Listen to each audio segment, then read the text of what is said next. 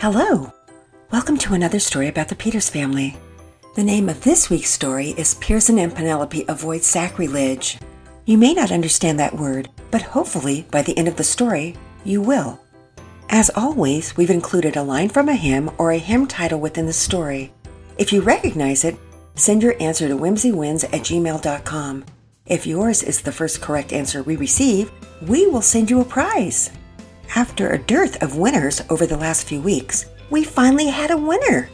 Evangeline from Martinez, California, was our winner. She sent in the correct answer of When We See Christ. From the story, The Twins Don't Want Green Beans. Great job, Evangeline!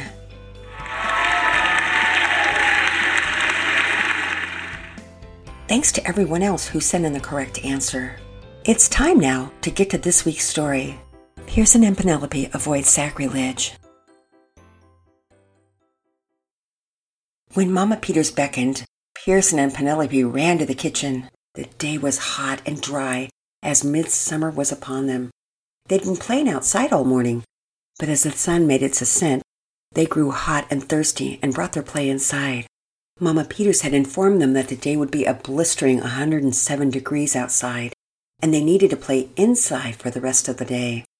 That wasn't too bad, since they happily transferred the game of school to the family room, and they would include their toddler twin sisters Priscilla and Patience in the game.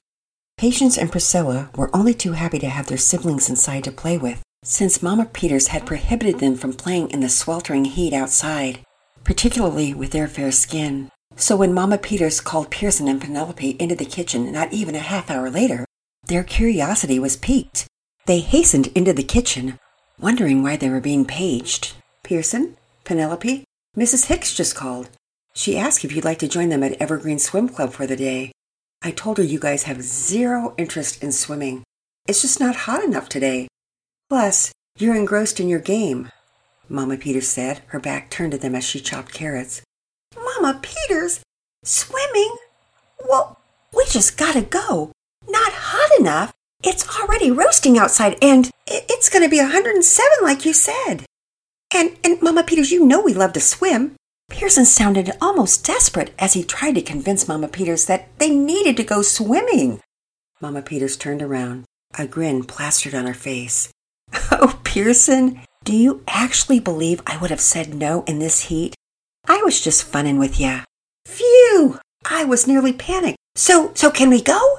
Pearson and Penelope could hardly contain their excitement and jumped up and down.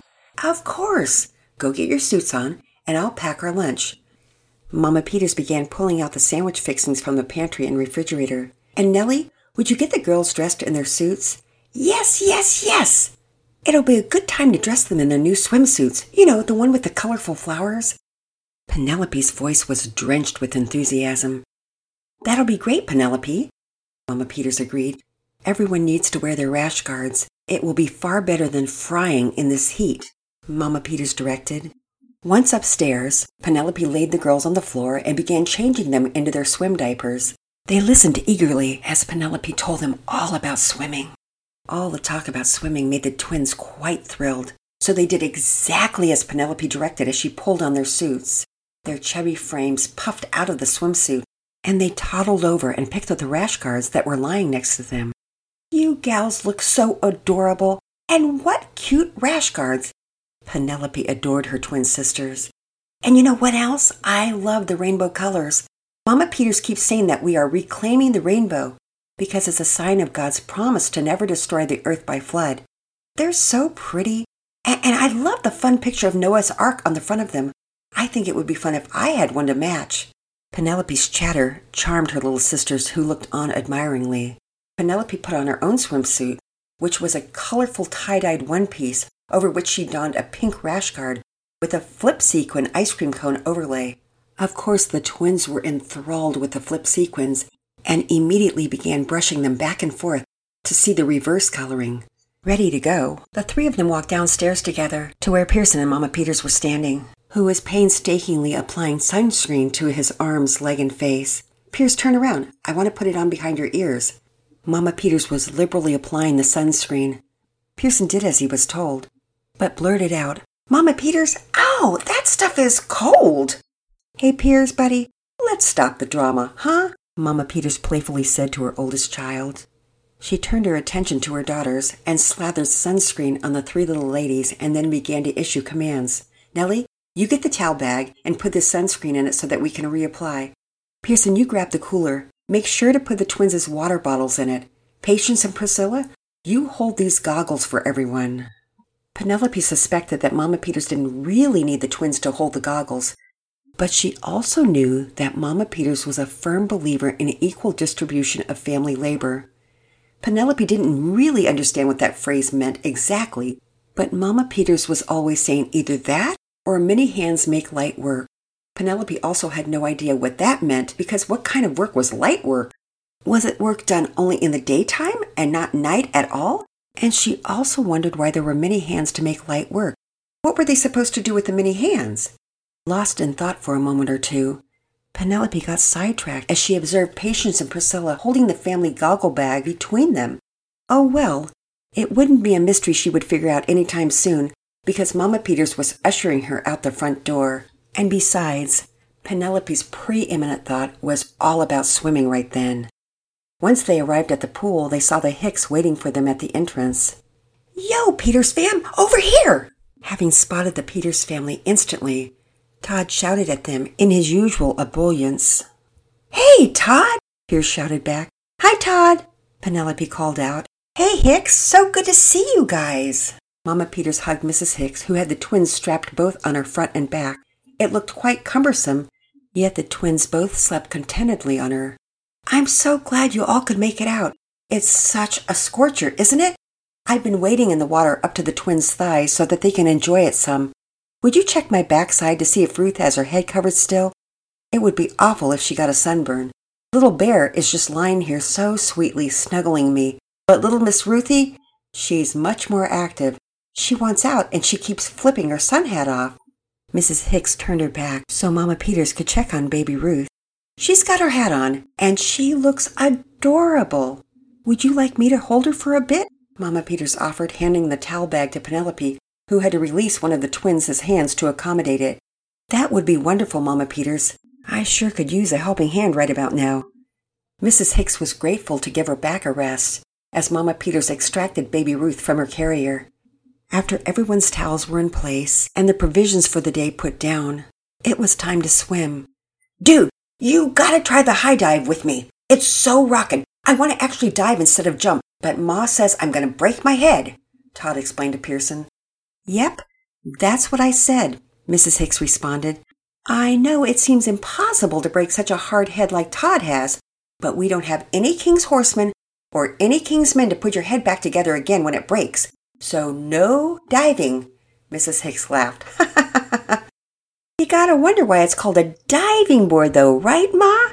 Todd cackled. Well, maybe you'd be content to only be allowed on the lower diving board, huh, Todd? Mrs. Hicks joked back. No, ma'am. No diving for me, Ma. I don't want to break my hard head. Todd cackled again. After Mama Peters had secured the twins' floaties, she and Mrs. Hicks walked to the shallow end of the pool, but not before issuing a warning to the older kids to be careful. Todd, Pearson, and Penelope walked directly to the high dive where they waited in line behind about a dozen other kids. They stood watching as each one jumped from the board and cleared the area beneath to the satisfaction of the lifeguard on duty before the next one followed. As they stood waiting in line, Todd yacked incessantly. Dudette, don't you just love summer? It's such a tubular time. I mean, you can't beat the rays or the vacays. I mean, hey, I'm a poet, and I just didn't know it. There was no end to Todd's poetic quips. Me too, bro. I love it. It's definitely the best time of year, Pearson agreed. Changing the subject, Penelope entered the conversation. Todd, Baby Bear and Ruthie look so adorable. Do you ever have to change their diapers? I sure do, Dudette. Get it? Do? Yeah, because she usually has me change Bear's diaper at the same time that she's changing Ruthie's diaper. Todd was talking so fast that some of his words were slurred. He's super cute and so little, but I tell ya, his diapers aren't so cute, and they're not little. His doo-doos are ginormous. Todd's description of Bear's poop had Penelope scrunching up her nose, grossed out at the thought of it. Pearson, on the other hand, burst out laughing. He wanted to hear more, but he knew he shouldn't encourage potty talk, especially in front of Penelope, who might gag at the very thought of a diaper full of poop. And he was right about Penelope, who shouted, "Todd! Oh, that's so gross!" "What? I wasn't going to describe the poop," Todd countered. "I was just going to say he fills up a diaper. And how?" "Oh, Todd, that's yuck, though." "Well, I wanted to tell you about it because I knew Pearson would want to know," Todd cackled again. Todd glanced over at Pearson. "Am I right, bro?" He high-fived Pearson, who was still chortling. "Well, if I were you, Todd, I would stop with the poop talk and climb up the ladder, because it's your turn." Penelope pointed to the unoccupied high dive ladder.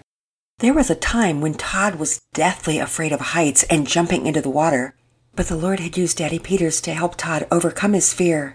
With considerable dexterity, Todd climbed the ladder and without hesitation at the top, jumped fast, yelling out, "Cannonball!" as he grabbed hold of his feet and tucked his chin into his chest, making a huge splash.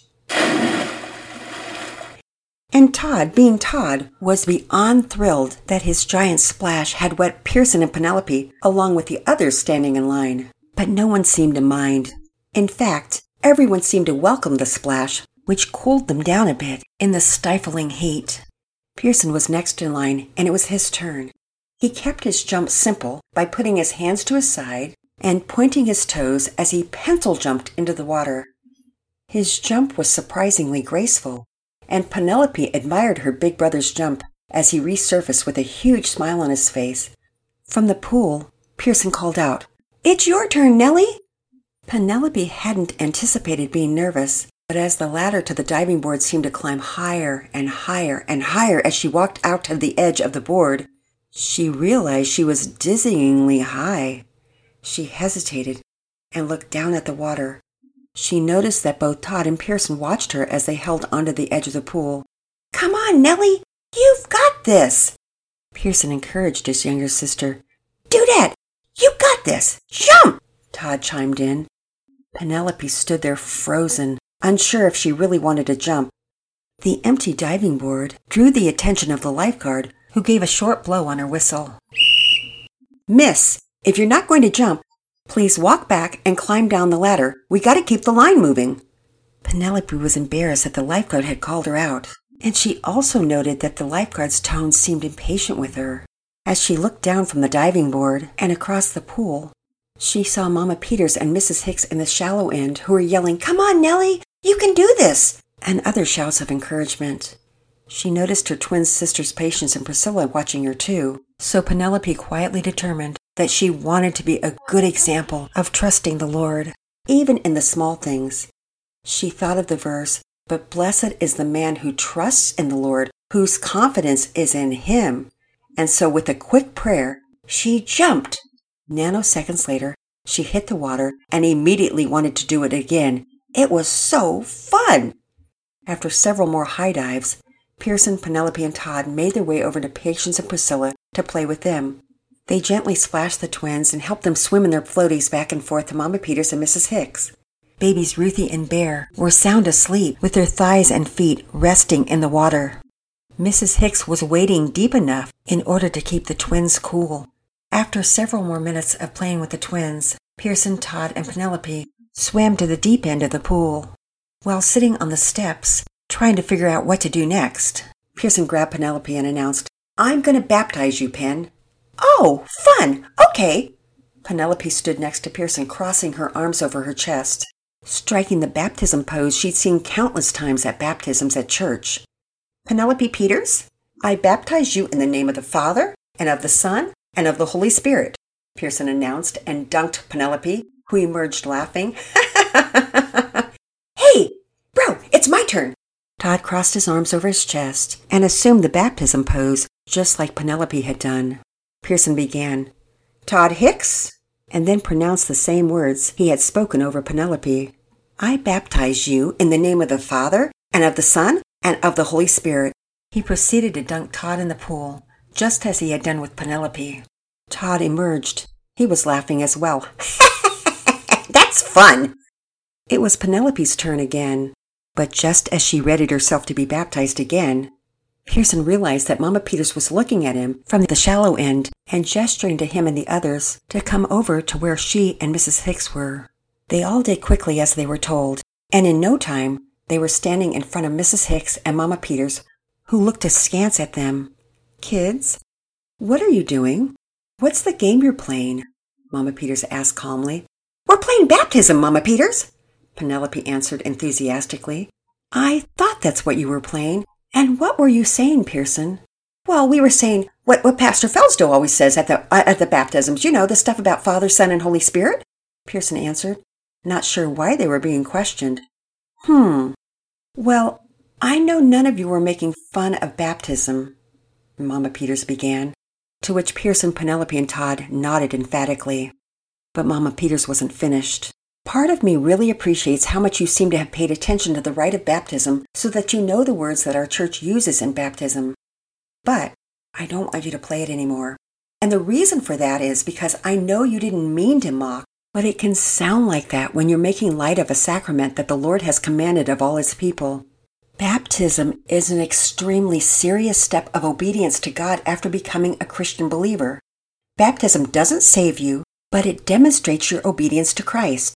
It's a symbol or a sign to those watching that this public act of being immersed in the water, you're proclaiming that you're in Christ and that you believe He died, was buried, and rose again. Remember, the Bible is clear in Romans 10 that if you confess with your mouth the Lord Jesus and believe in your heart that God has raised Him from the dead, you'll be saved. So it has nothing to do with baptism. It's like the old hymn goes, "I'm only a sinner saved by grace." I know that you were just playing a game, and that you weren't mocking, and that you meant nothing by it. But I do want you to remember that we shouldn't take these things lightly, because God doesn't. We must not, even if unintended, laugh at the things that are holy. Remember the story of Elisha and the boys who made fun of him? 2 Kings 2 gives the account of the prophet Elisha who was walking along, and a bunch of children began to mock him as a man of God. They teased him about his bald head. Their mockery manifested disrespect for someone who had been commissioned by God to deliver His messages to Israel. And God appointed 2 mama bears to kill 42 children who were mocking him. The Bible says God will not be mocked. It's a very serious thing. So even though you're merely just being kids and playing a baptism game in a sweet way, we need to be careful that we're not sacrilegious, which means not giving the proper respect to something that's sacred and holy. And baptism is sacred and holy. So we don't want to give even the appearance of mocking or of making fun. Does that make sense? Mama Peters queried. "I do understand," Pearson spoke for all of them, though everyone else nodded, including Patience and Priscilla, who didn't really understand, but were mimicking the older kids. "I won't play that game again, because I wouldn't want God to think I'm making fun." "Well, God knows your heart, Bud, and He sees all. So you don't have to be afraid that God will think you're doing something you're not doing. But you never want to give the impression to others that you're making fun. And you sure don't want to trivialize or be overly casual about the things of God." "I understand, Mama Peters." Pearson's attitude was one of being teachable. "I understand it too, Mama Peters. I don't want to ever make fun of God. I mean, I love Him, and I don't want anybody else to get the idea that baptism is just a silly game. So I get it too," Penelope added hastily. It was then that Todd cut into the conversation with his 2 cents. "Well, hey, I'm just glad that the 2 mama bears, and I'm talking about the human ones, Ma and Mama Peters, who talked to us, didn't actually tear us apart like the mama bears in the Bible. Am I right, dude? Dudette? Am I right?" Todd held up his open palm, indicating that he wanted a high five from Pearson and Penelope, who obliged. After the high fives, Todd quickly walked over to the diving board and scampered up the ladder as the others resumed playing and swimming, so glad and thankful that they could enjoy the coolness of the pool on a red-hot summer day. This is Grandmom's Corner. Years ago, when my kids were younger, we would allow them to partake in communion, which is another sacrament, which is another word for practice, instituted by God for His people. My kids could only take communion if they knew Jesus and if they understood the meaning. It so happened that on one Sunday, as we were taking communion, I heard a bit of a ruckus in the row behind me where two of my sons sat. My sweet husband and I turned around to find out what the commotion was all about, and noticed our two sons drinking the grape juice from the small communion cups and acting as though they were drinking something stronger. They burped and hit their chest pretending that they were drinking something other than grape juice. Well, my husband and I were none too happy with their actions and gave them the stink eye. That's what we call it anyway. In your house, you may call it something else, but you've probably seen that look from either your mom or your dad, or both of them at one time or another. Immediately, my sons ceased fooling around and became very serious. They knew they would have to answer for their actions after church. After the service, my sons got an earful, and they were sorry for their actions. They meant nothing by their actions. Kids frequently fool around without giving it any thought, and so do adults for that matter. But communion wasn't the time to fool around. Whether your church uses wine or grape juice, it is a symbol of Jesus' blood that He shed for sinners who believe and trust in Him for eternal life. Proverbs 3:34 gives us a good reminder of how God treats those who are scornful or who sneer and make fun of sin and make fun of God. Toward the scorners, He is scornful, but to the humble, He gives favor. We see two opposites, someone who scorns and mocks God, and God will mock them and scorn them. But to the humble, those who admit their sin and their need for God, He will show blessing and favor to them. Psalm 1:1 says, "Blessed is the man who walks not in the counsel of the wicked, nor stands in the way of sinners, nor sits in the seat of scoffers." To scoff is to make fun of or mock, and the world is full of scoffers, those who laugh at God and find pleasure in sin. So don't be a mocker, don't be a scorner, don't scoff. There is nothing funny about sin. The Lord willing, we'll be back next week with another story about the Peters family. Bye for now.